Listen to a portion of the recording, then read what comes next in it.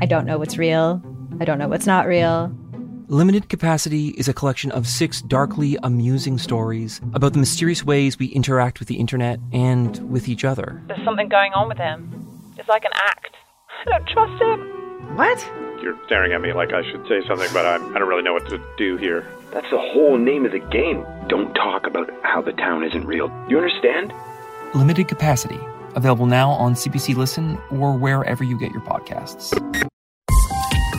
This is a CBC podcast.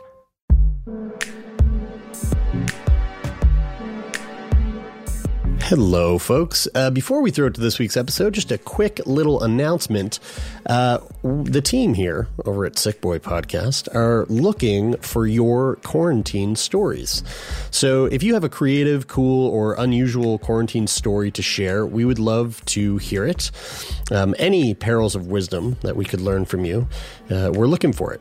If you have something interesting to share with us, head on over to our Instagram and click the link in our bio, and you'll find a little form, a little survey there you can fill out.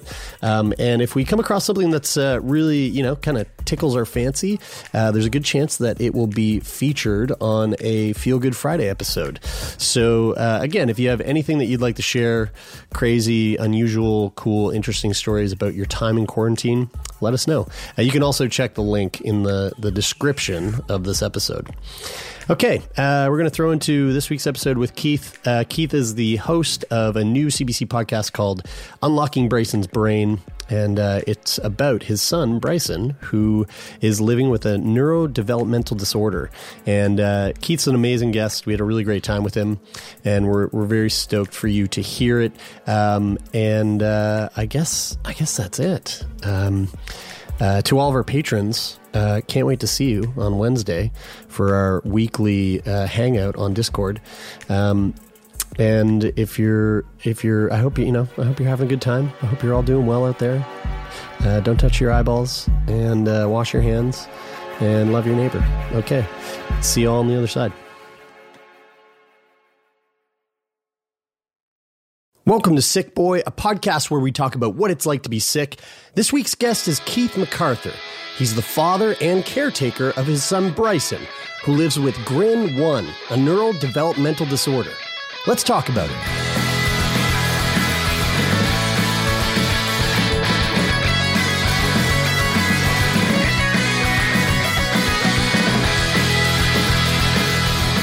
And away we go. Hi, Keith. How you doing? I'm good. Good to be here. Yeah, nice to have you here.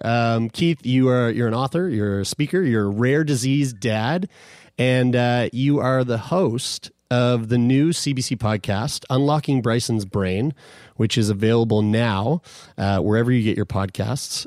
The first 2 episodes dropped, and I got to say, it is bit of a tearjerker. Holy shit! I want to start by saying I know that this podcast is mostly about Bryson, but your son Connor, for 16 years old, like that is the most intelligent, well-spoken 16-year-old kid I've ever heard talk in my entire life. Yeah, he's a great kid. He's a great kid. He's a very charming character. Yeah, the podcast. Why don't you lay out the podcast for our listeners who likely haven't heard it yet, as the podcast is so new? Yeah. So my son Bryson, when he was born in 2006, he seemed to be just like a typical kid. It seemed like a normal birth. Then when he was about 5 weeks old, we took him in for baby pictures. And there's that kind of classic shot that the photographers like to do where they try to get the kids to prop up their heads on their fists. Well, when he tried to do that with Bryson, Bryson's head kept falling over, and the photographer was getting frustrated by it. And so that was kind of the first clue that something was different with Bryson. And then the next couple of weeks after that, we noticed that, his head was kind of floppier than it had been with Connor, our first son. And then before long, doctors confirmed our fears that, there was something different with Bryson. And it actually took us 10 years to find out what he had, what the diagnosis was. And so Unlocking Bryson's Brain is an 8-part, documentary style podcast about about Bryson, about his life, but also about our search for a diagnosis and then a search for therapies or a cure. One of the ways you described it early on in the show was that this was a father's memoir, and it really is like it feels like we are peering into your life in a very intimate way, which as a listener you most certainly are. I mean, I don't like. Are we spoiling it? Like, would it be a spoiler if we said like what you've found out so far? Because like when the podcast starts, it's early days. Like when your wife Laura is pregnant, and then by the end of that episode, we find out that Bryson, who today is 13 years old, he's 13, yeah. So have you where have you found out what is wrong with Bryson, or have you unlocked what's going on with Bryson's brain? We have, yeah. So, I mean, kind of chasing what the diagnosis is takes up a lot of the first episode. And then at the, at the end of the first episode, we learn that doctors have found out what it is. And it's a rare disease called Grin disorder. So of the 6.4 billion genes that we all have in our DNA, 6.4 letters that we all have, in our DNA, one of those letters for Bryson has a spelling mistake. And so that spelling mistake changes this Grin1 gene. And as a result, his whole existence has changed. He has trouble, with learning and memory. Even though he's 13, his brain is kind of locked at the level of a 1-year-old. And so much of the podcast after we get that diagnosis is trying to figure out, to learn more about what is this Grin disorder, and then to try and figure out, how to unlock Bryson's brain. Is there a way to help him to be able to communicate and express when he's in pain, be able to get around by himself? Right now he's, in a wheelchair that we have to push. We'd love it if he could be able to move his own wheelchair, or, even to walk. So those are some of the things that we're hoping for. I was curious to hear more about that, because about almost like what your expectations were in doing this, if you had any at all, because at the end of the first episode, you introduce Carly, who is the daughter of a gentleman that you knew who had a severe case of autism.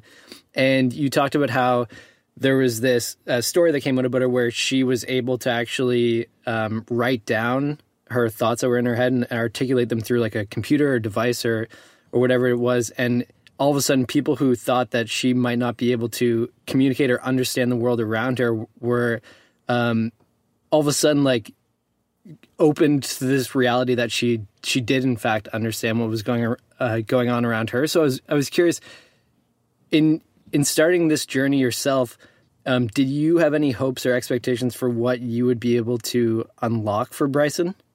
Yeah, honestly, my expectations change every day, just depending on who I talk to and what the science is. So I'll go through days where, it really feels like I'm talking to scientists who are sure that there will be cures or therapies that are going to make a profound difference in Bryson's life. And then I'll talk to others who say, that's 30 or 40 years away. So there's lots of ups and downs, but as I've gone along, I'm certainly getting more and more hopeful. Like, we are at this amazing point of medical science where I think it's quite reasonable to think that over the next few decades, that lots of diseases that we thought of as uncurable are going to find cures. And, there's examples of that already with spinal muscular atrophy, right? Which is this disease that can kill babies. And now there's at least 2 therapies approved by the FDA that are helping kids to live longer lives and helping them to be able to move around and walk, which they couldn't have done otherwise. So, it is just like an amazing time for this. There's many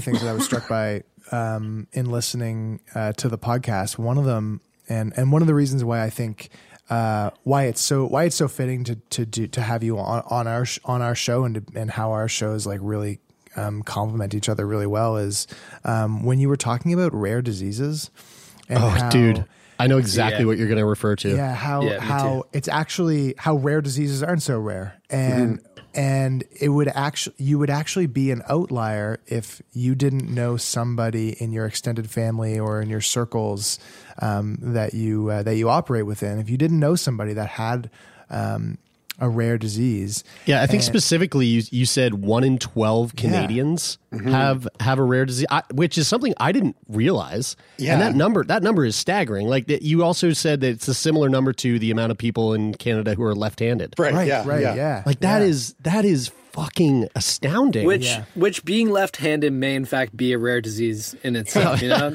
Okay, Brian. Brian, are you left-handed? No, my identical twin brother is though. So I feel like it's fair for me to say that. I mean, it is just a really eye-opening, especially. I mean, I guess it almost contradicts itself, right? That a rare disease, that 1 in 12 people have a rare disease. You know, it's and something that we've often talked about on the show, and I'm not really very familiar with. Sorry, what is it again? Grin disorder. Grin disorder. Is it? It's type 1, right? There's different types of grin. Yeah. So there's actually 7 different genes that code this part of the brain called the NMDA receptor. And that the NMDA receptor plays a big role in learning and memory. So it lives on the neurons. And there are 7 grin genes. So one of them is GRIN1. There's also at least 3 others that cause disease when there's variants in them. So GRIN2A, GRIN2B, and GRIN2D are the 3 other genes. Yeah. So something that we talk about a lot when we talk to somebody who has I guess what's coming up for me in this is that rare conditions in general are not rare because there can be so many rare conditions. But when somebody has a rare condition, that individual rare condition, it can be tough for there to be treatment and funding for that rare thing because it is rare and because there isn't, it's not like a cancer where half or a third of the population is affected by that one thing, where you have cancer societies that raise, millions and millions and millions of dollars for research. You find these rare diseases where it can be really challenging to get funding. I'm assuming Grin probably falls into that category where it's really challenging for there to be funding and research. It does, yeah. And one of the things that I talk about as I go along with this is, I kind of started out on this journey looking for a cure for Bryson, but also just getting the diagnosis came in touch with so many different families all around the world. So I co-founded a charity with another Grin mom in Colorado. So it's called Cure Grin. It's curegrin.org. And we, basically have been around for less than a year, but have been actively trying to fundraise. And so far, the biggest way that we've been able to fundraise is just through Grin families. So we did this campaign where we enlisted 100 Grin families and got them each to kind of go to their contacts of families and friends and try and raise money. So, and it costs hundreds of millions or billions of dollars to find a cure. So it's a big uphill battle in terms of the fundraising. So I was just going to ask, have you been able to speak and connect with many Grin families, considering it is a rare disease or disorder? Yeah, we have actually. So there's an estimate that there's between 5 and 10,000 people in the United States with Grin disorder. But the thing about it is that most people haven't been diagnosed with it. So, there's maybe 1,000 people in the world who have been diagnosed, and just through social media and, we have a number of different groups there, one about research, one just a parent support, and a couple different parent support groups. Through that, I've met, I would say, hundreds of families from around the world. What is the process to get diagnosed? So it's whole exome sequencing. So, in, I think, episode 1, I go through a lot of the challenges that we faced, and Bryson got so many different individual blood tests and a muscle biopsy and MRIs, and all these things kind of came back negative. They couldn't really find what it was. But then eventually this geneticist in Toronto, Dr. Ronnie Cohn, he got whole exome sequencing for Bryson, which is basically where, they look at almost every it's every gene that codes a protein in the body. And so it's about 1% of the overall DNA. And then they compare that to mine and to Laura's. And through that, they were able to find, in the 6.4 billion letters, one that was different for Bryson in the GRIN1 gene. And that's how they figured out that that's what he had. Wow. This is, speaking about the organization that you founded, Cure Grin. I think this is a really good opportunity to throw to a clip to a little snippet of the show. Let's throw to that right now, and then we'll talk about that after. What's amazing to me is that, yes, scientists played an enormous role in curing this disease. But so did parents. And almost every disease that's been cured over the past 20 years has been driven by patients or parents raising money, sponsoring research, connecting scientists, and nagging the hell out of anyone who will listen. About 4 years ago, I got asked to see a little girl at a hospital in London who developed quite early newborn epilepsy, and I went to see the family as a favour. It turned out that her maternal aunt was a geneticist and arranged to do exome sequencing. That baby has a genetic disorder at that time thought to be incredibly rare, and that family started a foundation, and 3 years later, there are 10 compounds in clinical trials for that condition. Wow. So I am always amazed about what the power of patient families can actually accomplish. Because, of course, it's top of mind every single moment of the day for them, and that focus and drive. It's an incredible multiplier, actually, to get drug development activities off the ground. So what you just heard there was that other character was Dr. Omar Khawaja, who is the chief medical officer at Voyager Therapeutics, which is a Boston-based gene therapy company, and that clip. So like a big conversation piece that we have on this show quite often, and it's something that the three of us have talked about quite a lot at different speaking opportunities, is the importance of patient advocacy, or patients feeling like they have a voice. And this idea of patient advocacy, like that clip, does such a perfect job of showcasing why patient advocacy is so vitally important. It's one thing to talk about it, but then to hear you say how a lot of these diseases that are being cured because of the family members, the parents of the children that are suffering from these diseases, and the parents that are going, all right, well, we're not going to stand by and be idle to this. Like we need to make a change. Yeah, that's so true. And, I would say without an exception, almost every scientist that I spoke to that's involved at a biotech company or involved in curing rare disease research talked about that, how critical it is to have an active patient or a parent population. And so Chan Zuckerberg Initiative, which is the charity that Mark Zuckerberg and his wife Priscilla Chan founded, they've made it their mission, they say, by the end of the century to cure or find a therapy or cure for every disease. And one of the ways that they're doing that is to kind of bolster these rare disease foundations. So they launched this program called Rare as One, and there were 30 groups that were part of the launch, and we were lucky enough to be chosen as one of those groups. So they're giving us like a lot of support and training just to be able to help us to do that, which is fantastic. Wow. Holy smokes. The one of the things that kind of struck me about that clip was that number, $700,000 in treatment expenses in 1 year.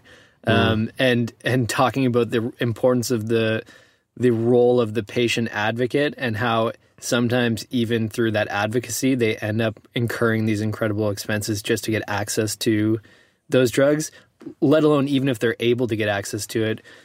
Jerry, I know with your CF, you can't even get Trikafta right now. And in the States, that's a $300,000 a year drug as well. Like it was disheartening for me to hear that, because it feels like even though, you know, there is hope in the work that the patients do in their advocacy, that in the end they still may face, you know, barriers to accessing the cure just by nature of how the structures of companies and our healthcare system it is, you know? Mm-hmm. Yeah, no, that's absolutely true. And I mean, hopefully we'll get to the point where governments in Canada, insurance companies in the States, where if there are these kind of really expensive drugs that you take either once a year, or there's another SMA therapy that's more recently been approved where it's like a one-time thing that's supposed to help you for the rest of your life. Hopefully they'll kind of do the math and realize that the cost of all of the drugs that you're taking every day versus like 1.3 million one time, that it might actually be in their benefit to make that investment up front. Yeah, that's always been my exact train of thought with, I mean, specifically when we were talking about Trikafta, is like, you know, does it cost more to fund the drug that's going to, you know, stop the CF from progressing, or for, you know, Jer to take the 1,000 pills and all the stuff every day? I mean, like, what is that? What is that math? It seems like, you know, for the people that know how to do it, it would be a pretty simple equation and we'd have an answer, but I don't know, you know. I want to take some time to kind of dive into life as a caretaker. You know, obviously one of the early things that you talk about in the first episode there is how, when your wife Laura was pregnant, you would have people say, is a boy or a girl? And your response to that was, are you hoping for a boy or a girl? And your response to that was, I don't really care, just as long as it's a healthy baby. And then it's kind of a cliche, right? Like everybody's supposed to say that. Yeah. And then suddenly realizing one day that, you know, you don't necessarily have quote unquote a healthy baby. And I'm sure your life, you know, when you guys figured out that around that time where Bryson's head was a little too floppy and the eyes weren't quite tracking the way that you were expecting him to, that your lives kind of got flipped on top of their heads. How had your life changed? This is probably a huge, broad question, but like, how has your life changed since those early days when realizing that there was something wrong with Bryson's brain? Yeah. So, I mean, there's been so many different changes, but in the early days, I think that Laura and I reacted to it differently. So I was at work, I was working full time, and Laura hadn't, you know, gone back to work yet after Connor. And so she was at home with Bryson, and because, you know, he had this condition, there were so many different doctor's appointments and different clinics. So she was spending so much time bringing not just this newborn baby, but another like 2.5-year-old with her to all these appointments. And so I think she understood earlier than I did that this was a serious and permanent thing, and kind of got to this point, and I got to it later, but she got to this point early where she was in this period of mourning, right? For this kid that she thought we were going to have, but didn't have, right? You have all these dreams of your kid and your quote unquote normal family. And it's a big blow to realize that that's not what your life is going to be. And I got that kind of later on. For early on, I was like, no, he'll grow out of this. He'll be fine. But eventually I came to that kind of same place. But then over time, we got to this place where, you know, even though we know Bryson's life is hard and we wouldn't wish what he's going through on to anyone, and he shouldn't have to suffer, we're grateful for having him in our lives. And, you know, wouldn't want any other kid. So, you know, it's kind of a great thing to come to a place where you realize that it's okay to still mourn the quote unquote perfect family that you thought you were going to have, but also be so grateful and so in love with this kid that you have instead. What does caring for a patient with Grin type 1, does he specifically have Grim type 1? I don't want to say Grin type 1 if it's like, I feel like I'm just like, I'm throwing something out there that's not even true. Is it Grin type 1 that Bryson has, or it's just Grin? It's Grin disorder, disorder, the variants in the GRIN1 gene. I don't know. It's like such a rare disease that we're still kind of making. You're still trying to figure it out. Like, so for so long, we just called it GRIN1. Like when we found other families, that's what they were calling it, so we called it that. And then we realized, and so we kind of grouped all together into this like cluster on Facebook of GRIN1 families. And then we realized that there were all these other GRIN families as well with very similar conditions. So then we came together. But in terms of caring for Bryson, I mean, you know, it's a full-time thing. He needs 24/7 support. We're lucky because we have this kind of tent bed that he can sleep in and he stays safe. Otherwise, if he was just in like a regular bed, he would, you know, fall out and hurt himself. Because he's. What do you mean by tent bed? Like a bed that has a bed. What's a tent bed? So he's like, it's got like a fully. It's a good question. It's like a fully normal bed frame. And then it has this kind of, it's almost like a tent, but it has this, you actually slip a regular mattress into the bottom of it. So he's all protected on the sides and the top. And you know, it's mesh so we can see in and out. He can see out, but it keeps him safe at night. So we actually have two because we have another one that we take with us when we travel. Right. I thought you were going to say you had two and you had one in your room because you just realized how cool it was when he had one. You were like, why not?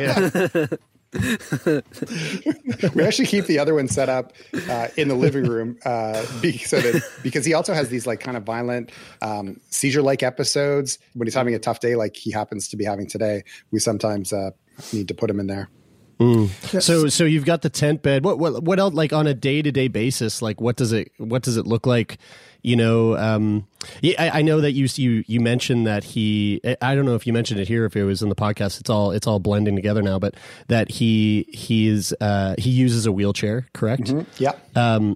Yeah. Is this like a power chair that he has an ability to control, or is it like full on? No, it's a manual chair that we use. You know, we'd love to get to the place where he can move it around by himself, but it's just not there yet. So yeah, he uses that chair. He goes to a regular, when we're not in lockdown, he goes to a regular Toronto public school with other kids with special needs, with physical and cognitive disabilities. And then we also have a caregiver who comes because my wife and I both work full time. She comes and looks after him kind of from when he gets home from school till about 7 every night. And we also get here in Ontario 7 hours of PSW support for Bryson. So a worker that comes basically comes every morning and helps get him ready for school is how we use that. Oh, wow. So we made a decision early on that we didn't want anybody coming in during, you know, this coronavirus. So now we're kind of doing everything. But yeah, so we're lucky that we have, you know, these supports that we do. But on weekends when we're alone, it's really tough because, you know, it's almost like having a newborn because they need one parent with them all the time. But he's also 75 pounds. So, you know, it involves like a lot of lifting him in and out of his chair, and we put in a chairlift to make it easier to take him to his bedroom. But it's exhausting, and then he also can have, as I mentioned, these like violent episodes where he'll bite himself and kick and scream, and we don't know why they come and go, but some days are just terrible. So you know, I think I say at one point in the podcast that we can kind of tell how hard a weekend it's been for him on Sunday night by how many bruises he has or we have. Yeah. Something that's always really stuck out to me, or something that really stuck in my head was something that Brian said to me one time when he was talking to me about, Brian does a lot of work with the Down syndrome community, and something that he said to me once was about a debate that I don't know where it was happening, whether it was on Twitter or Instagram or something, but somebody taking contention with the use of the term special needs. And what you said to me, Brian, was that if you don't use a term like, I think the argument was something along the lines of like, you know, they're just like everybody else. Like don't single them out or group them into this category that deems them as special. And the counter argument to that was, well, if we don't use the term something like special needs, then we risk the funding and the social programs that go along, like something like like the program that Bryson would be in at school. And if you don't sort of use that distinction, that there are people and children and adults that have needs that are special in relation to the needs that I need or that you need, then you could risk funding disappearing for those things if you don't call attention to them in that way. I don't know if you want to speak to that anymore, Brian, but I guess what I'm really asking is what do you think about that as a parent who has a kid that has needs that are obviously special and needs that extra care? Yeah. So, I mean, interestingly, one thing that it reminded me of when you were saying that is that there's at least one other grin disorder parent I know who's like, we shouldn't be calling it even special needs because this is like a serious disability. His point is that this is special needs makes it sound maybe less serious than it is. Right. But certainly I can relate to what you're saying. And one example is that, Bryson's going into high school next year. And so for so long, his designation in the Toronto District School Board was just that he had this physical disability. But in order to place him at the right high school, we agreed for the first time ever to do a psychological assessment on him. And, we'd kind of been resistant of that because we didn't want any labels put onto it. And, but we had to do it because we wanted to make sure he was in, the classroom with the right teacher to student ratio. But that was a tough experience. So we had to fill out these forms with actually my wife Laura did it, but there were 400 questions on the form. Like, can your child, just all kinds of questions about whether your child can do these things. And none of them applied to Bryson. They were all for people that were either typical or had very mild disabilities. So it was just no, all up and down the page. And then having that meeting where we got the results and they told us, no, his brain is around the level of a 12-month-old. It's tough to hear. You say a 12-month-old, but is that, I know it's complete speculation and there really is no way for us to tell, but there was a moment where you're talking with your son, Connor, who is Bryson's older brother by a few years. Yeah. And you go into discussing how Connor, when you play with Bryson, we can see him smile wider and more brightly than he does with other people. And you kind of, you ask Connor what his thoughts are on that and if he notices that. And I'm sure that you and your wife have considered or thought about can he understand the things that we're saying to him? Can he, when he's making this particular noise, when we're about to feed him or when he's finished eating, you reference how he covers his mouth. He doesn't want any more. What do you think? Do you think that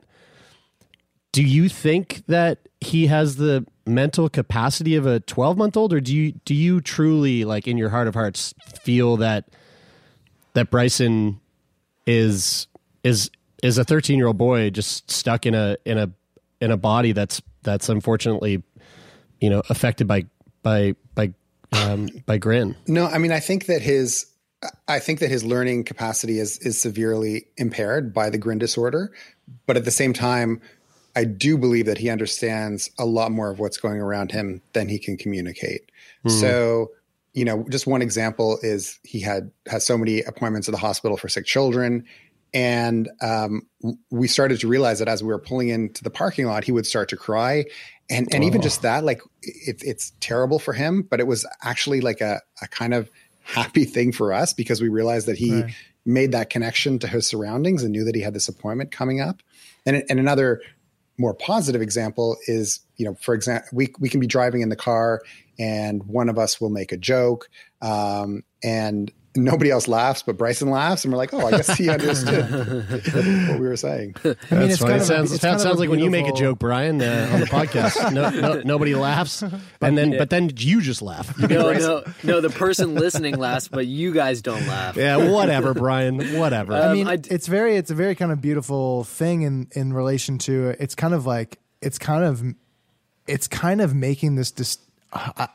I start to think about it making the distinction between like about his intellectual capacity versus his emotional capacity, and that there is a rich capacity for emotion, and to be able to, the same way that I guess when you walk into a room.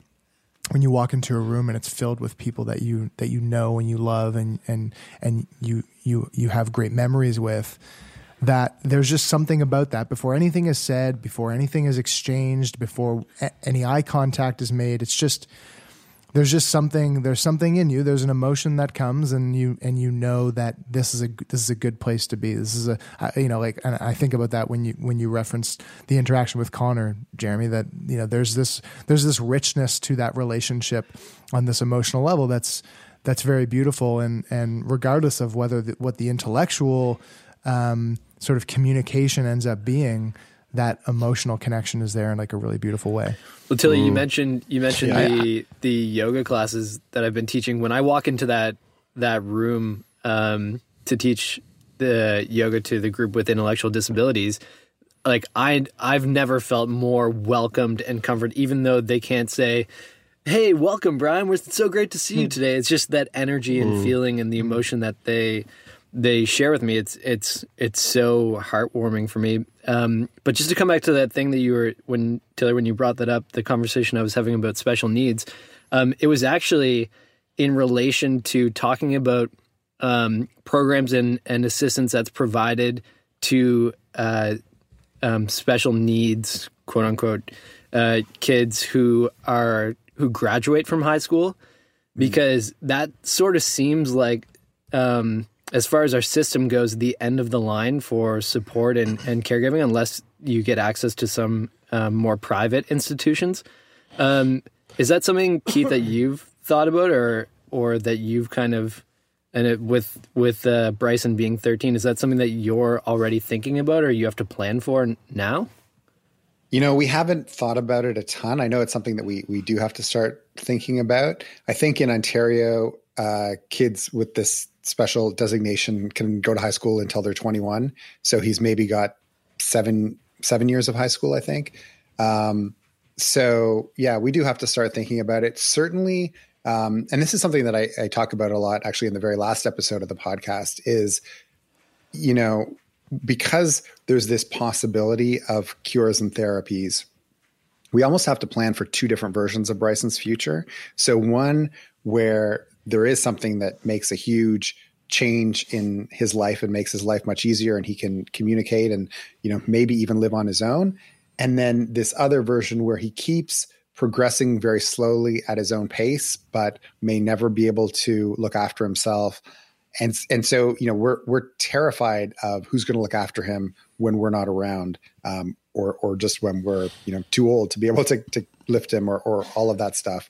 And so, we've kind of divided that up, where I'm looking more into the kind of cure side of things, and Laura's looking more into, she's actually working with friends on building a kind of special needs home where we know that Bryson could be safe in the future. So definitely the future is something that is scary to think about, but we know we have to face it. What this might be too personal of a question. If it is, you can tell me to fuck right off. But what is how has this taken a toll on your relationship with Laura? What has that looked like? Yeah, I don't think it's taken a toll on our relationship. I know there's this stat that gets thrown around that people who have kids with severe special needs are more likely to end up in divorce. And I was actually trying to chase that down for the podcast. And any research that's been done on it shows that that's not actually the case. I would say that for us, in a lot of ways, it has made us stronger rather than hurting us. We make sure that we take time, to go on dates where we ask Bryson's caregiver to stay later so she can put him to bed and stay with him. We make sure that we take time with Connor.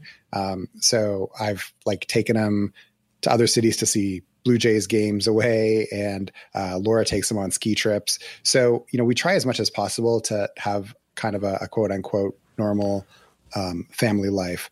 So yeah, I think it's brought us together. I mean, if anything, the one point of tension is just that our time is just so constrained. And, on the weekend, like today, I wanted to go for a run, and anything like that is just always a negotiation, right? Because we're talking on a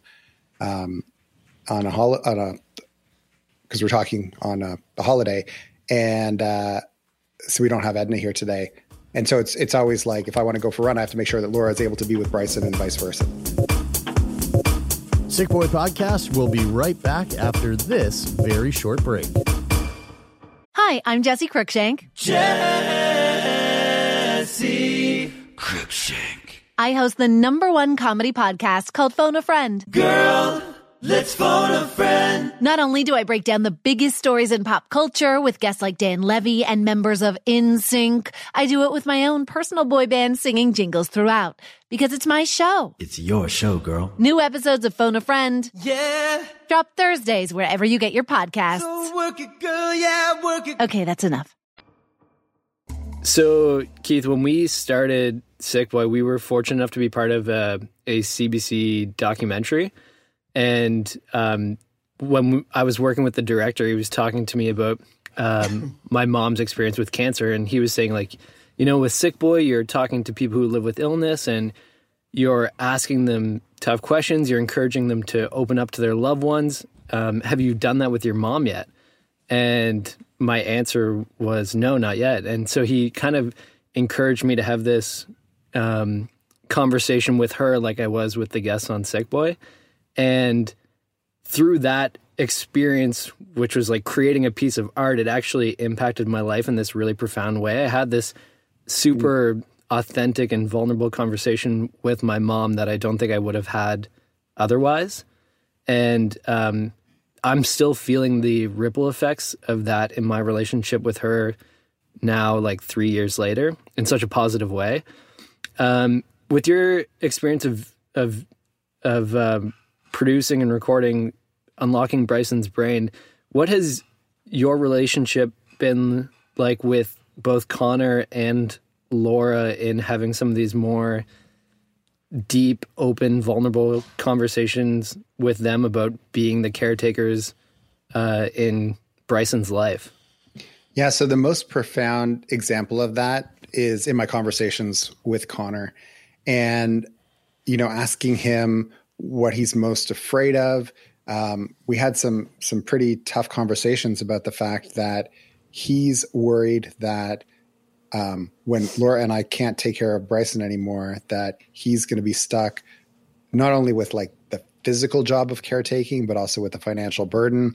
And, it was a big reminder to me that we need to talk to him a lot more about what our plans are, right? So I think we were maybe trying to protect him and shelter him from the long-term future planning.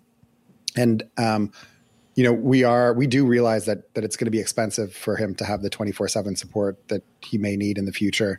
And we just need to tell Connor more about what the plan is and get him involved more in the long-term planning, because he's obviously going to have some kind of role in the future. Right. But has that played? I mean, obviously it's very obvious in the conversation in the first episode that you have with Connor that he sounds well. What is he? He's 16 years old. Yeah, he sounds well beyond the age of a 16-year-old. He's such an adult. It's crazy. He's such a well-spoken, charming adult. It's very obvious as soon as when he came on the show, I was like, oh, who's this doctor they're talking to? And then they're like, this is my 16-year-old son. I'm like, what the fuck? I mean, how much of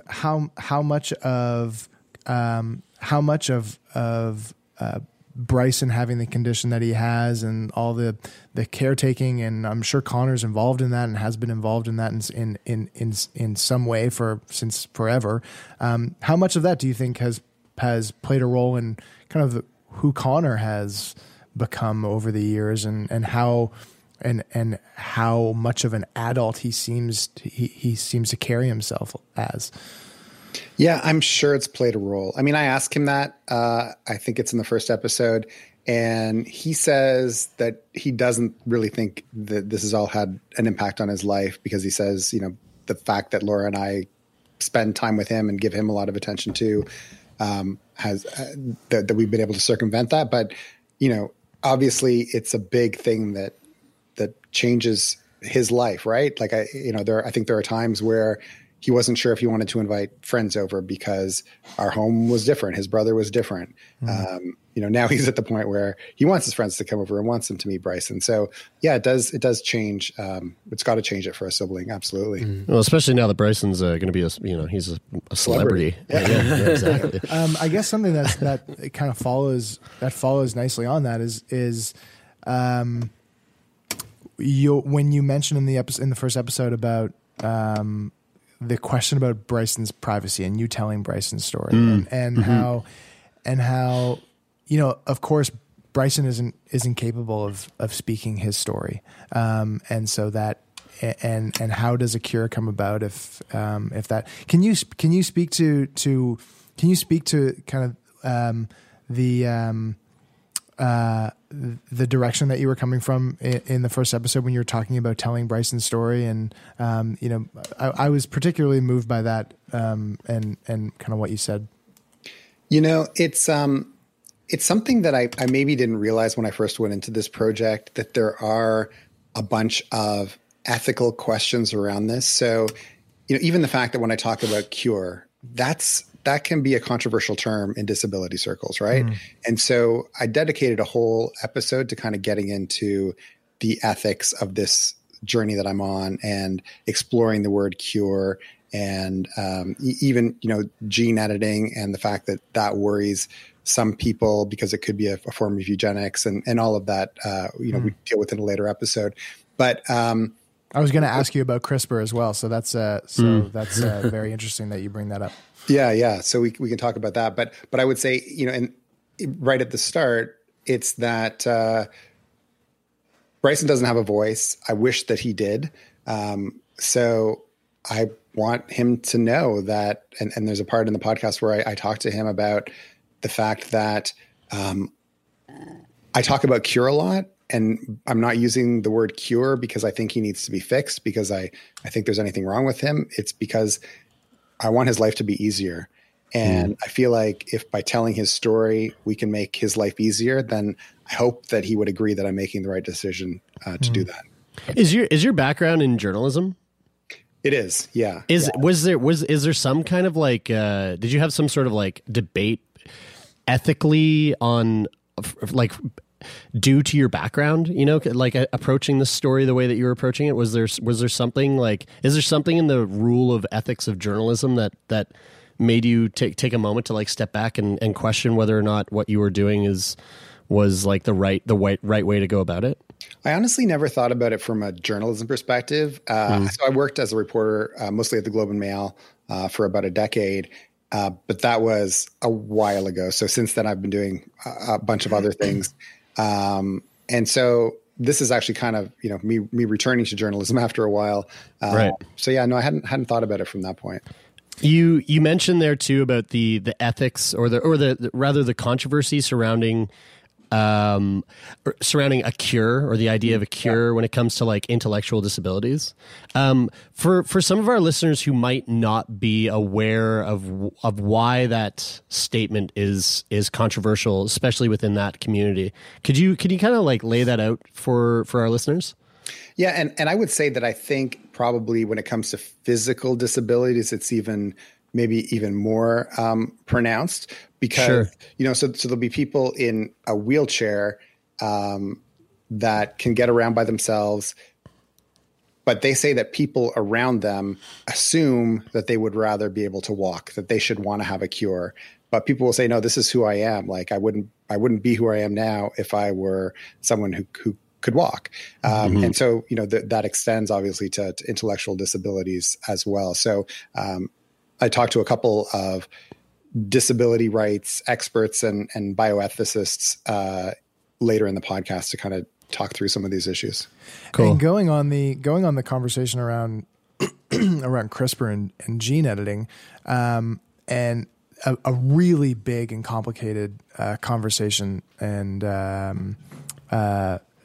debate, I guess that has been had and is being had, is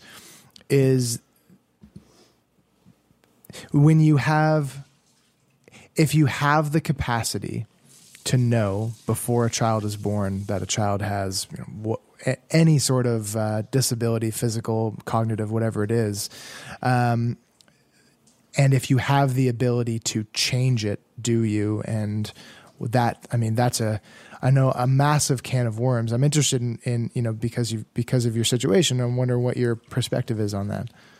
Yeah. And so, there was an example of that in our community where in a Facebook group, there was a mom who posted not about her own child, but on behalf of another mom she'd come in contact with, who in some kind of prenatal screening showed that her child had a GRIN variant. And so this other mom was coming to the community and asking, like, what does anybody know about this particular variant and what the mom should expect? And that was tough for me because it did feel like, because this mom was making the decision about whether to go through with a pregnancy or whether to have an abortion. Oh, wow. And so, that did feel hard because it felt like someone was making a judgment on my son. But at the same time, that's probably the right thing to do, right? Like, so one of the things I talk about again in the podcast is like with Down syndrome kids, where parents find out that their kids have Down syndrome. They're not typically given the chance to talk to parents of Down syndrome kids or to meet with Down syndrome kids before they make that decision about whether to have their child. And that's probably the right ethical thing to do, is to really fully go into it, knowing what life will be like as a parent of someone with Down syndrome or with GRIN. So it's a complicated question, but definitely. The Down syndrome thing is really interesting too, because culturally around the world, it's very different depending on where you live. Like for example, in Iceland, there are almost zero people living with Down syndrome because the common practice in Iceland is that if they detect it in the gene screening pre-birth, they terminate the pregnancy. And I know that there's been a lot of advocates from the Down syndrome community who have been traveling to Iceland to, show the people there that you can live a full and healthy life with Down syndrome. But then it's also, there's so many different facets to the debate because there's the religious element that can be brought into it as well. So, it is so really tough it's so complicated to understand and yeah. But I really like your take on that, difficult. Keith, that is the right thing to do. That like you should to have the access to have the conversations and to kind of to enrich yourself with all the information, because the awareness, the awareness around it. And at the end of the day, I guess choice is choice. And we live in a world where we really prioritize the ability to choose basically whatever you do. And equipping yourself with the information, I guess, is the number one. And that's all you can really do and argue about, I guess, really. Absolutely. I guess from my standpoint. I feel so. I'm completely fucking exhausted in terms of talking about COVID-19 because that's all I hear and all we're talking about ever. However, I am very much curious to know what that looks like for a family like yourself, someone who has a child who's living with a disability. It's one thing for like the three of us sitting at home kind of doing our thing. We don't have kids. I'm having a ball over here, just hunkered down, playing video games, drinking beer and snuggling my dog. But what have things been like? How have things changed for you guys? We kind of touched on it before we started recording, but you were mentioning how Bryson, he's a little bit frustrated or sad that he's not going to school, which is something that he obviously really enjoys doing every week. So what's life like now in the midst of a pandemic? Yeah, well, we've been taking the social distancing very seriously right from the start. And it's partly because of Bryson. So grin disorder is not usually a fatal disease, but people have died from it. And usually when they die, it's because they have, because low muscle tone also causes respiratory issues. So something like COVID-19, obviously very, very scary for us, as it would be for you, Jeremy. The other reason is that I had a kidney transplant a few years ago. And so, even before the lockdown here, I was reading about Italy and reading these stories about how they were having to prioritize who got ventilators, and people who had transplants were not on the list and they were kind of being left to die. So that scared me. And obviously we were scared for Bryson. So we've taken it super seriously. Luckily, I work from home anyway. My wife, Laura, has been able to work from home. It's been tough because we get, this support, as I mentioned, the support, we've just said we don't want people coming into our home. So, Bryson's caregiver, Edna, her as well, she was sick. So we were worried that maybe she had it. So for about 2.5 weeks, she wasn't coming. So luckily Connor was able to be a huge help with Bryson while, Laura and I were working. But we live in a neighborhood where we can go for walks and still keep our distance from people. So it's good to get Bryson outside. He likes that. And I would say that overall we were worried about how tough it would be for him, but for the most part, it's been better than we expected. He's mostly been pretty happy. Yeah, that's good to hear. One of the things I wanted to come back to, before we start to wrap this podcast up was something that I hadn't thought of much before this conversation today, and actually listening to the first episode of Unlocking Bryson's Brain, which is the role of the caregiver advocate. I know we've talked so much about how important it is to be a patient advocate, but I didn't think so much about what that would mean for somebody who didn't have a voice to speak for themselves.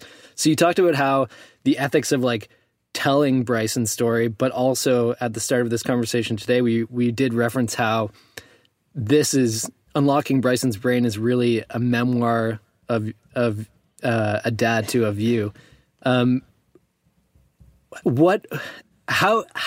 can you be a good caregiver advocate? I don't know. That's a good question.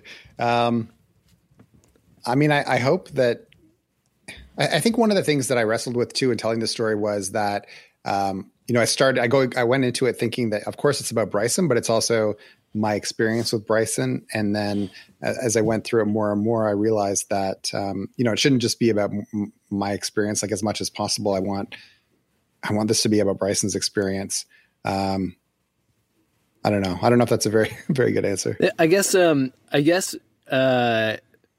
more so is what, Brian, is that not a good enough answer for you? Yeah, I guess the question, and maybe that wasn't the right question that I was trying to ask. Maybe I was trying to get more to the importance of what it means to be a caregiver advocate and how important it is. Because for example, we had another conversation recently about environmental racism, and as three young white guys having a conversation about environmental racism, it's hard to put yourselves in the shoes of the people who are really experiencing the marginalization.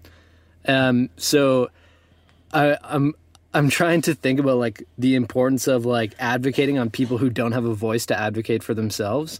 And I'm wondering what that experience has taught you, or if there's any, insight you can give the listeners and us who maybe haven't really thought about some of these situations before. Well, I would say that we're actually lucky in our situation because, we're able to have this caregiver come into our house. We're able to have a wheelchair accessible car so we can get around with Bryson. And even, we were able to get this genetic test to get his diagnosis. I think that if you look, and especially, in the US, if you look at who's getting the diagnosis, it's probably going to be more affluent families who have had, where they have the insurance that's going to pay for that test that's going to get the results, and people who are just relying on the public health system in the US aren't going to get that diagnosis. So, I mean, I can speak to my own example, but I know that there are others that have it much harder than we do, that have to get their kids around to doctor's appointments on the bus and, the other things. So it is hard. It takes a financial toll as well as the emotional toll for sure. What was the relief like getting a diagnosis? Or was it a sense of relief? I'm making the assumption that it is, because I know how hard it can be to go years and years and years. I mean, I know from our experience of doing this podcast how hard it can be for years and years not knowing what you're dealing with and what the outcome or the possible outcomes can be. So what was it like to receive the diagnosis? It was amazing. It really did change our lives in all kinds of ways. So the first was just finding a community. So once we knew what the disease was, we were able to connect with other families, and that provides emotional support, but it also kind of provides clues in terms of how to do a better job of caretaking with Bryson, because parents, exchange experiences. And so that was really helpful, because this is a disease that the doctors don't really know about, and talking to other parents, you can learn a lot more. Another big way was particular to my wife, Laura. So there's a lot of pressure on women to kind of be perfect during pregnancy. And so, Laura thought she was doing everything the right way. She wasn't smoking or drinking or, eating luncheon meats or all the things that they say pregnant women aren't supposed to do. And then Bryson was still born with this condition. So she always carried this guilt until we got the diagnosis that maybe it was her fault, that it was something that she had done during pregnancy.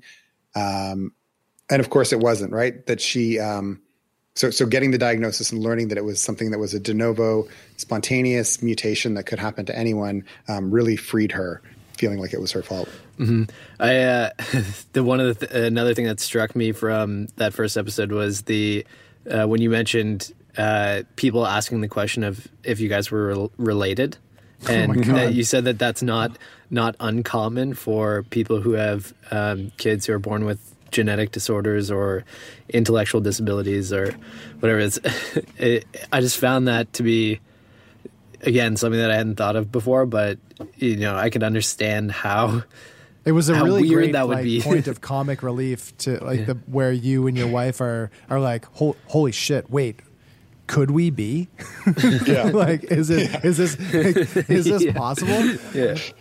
Yeah. Because of course, genetic diseases are more common if the parents are related, because, you're putting together, potentially broken genes. Did you have to take any genetic testing to say like, we definitely are not? We did not have to do that. No, I mean, it was more of just like a moment of like, wait, could we? No, we're not related. But maybe. Well, Keith, I have to say this has been it's been a real honor to sit down and chat with you and get a little bit more insight into the life of a caregiver like yourself. And I again cannot recommend enough Unlocking Bryson's Brain. It is a really just a wonderful podcast, at least what we've heard so far. And it dropped last week. So the first 2 episodes dropped on the 14th. I think is it weekly releases from here on out? Yep, that's right. Okay, so if you're listening to this as we drop this tomorrow, you'll get a new episode in your feed there. It's a CBC podcast. You can get it wherever you get your podcasts. And please go take a listen. And like we ask you to do with our show, leave a rating and a review and hit the subscribe button, because it's a story that you're not going to want to miss week by week. Keith, thank you so much for taking the time to hang out with us today. And it was really, really a pleasure to get to know you. Thanks, guys. This was fun. Thank you. Thanks.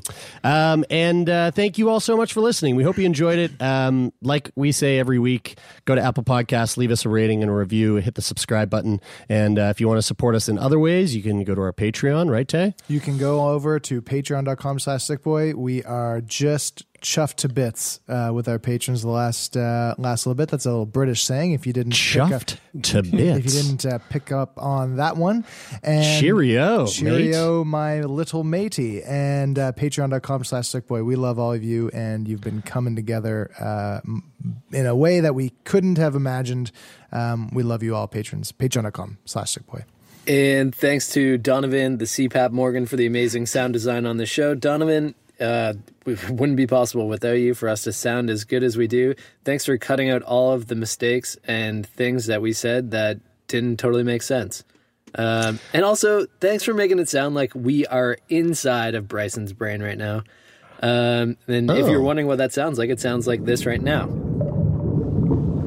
That sounded just like it would sound like in anyone else's brain. Just the inside of someone's head. That is it for this week. I'm Brian. I'm Taylor. I'm Jeremy, and this is Sick Boy.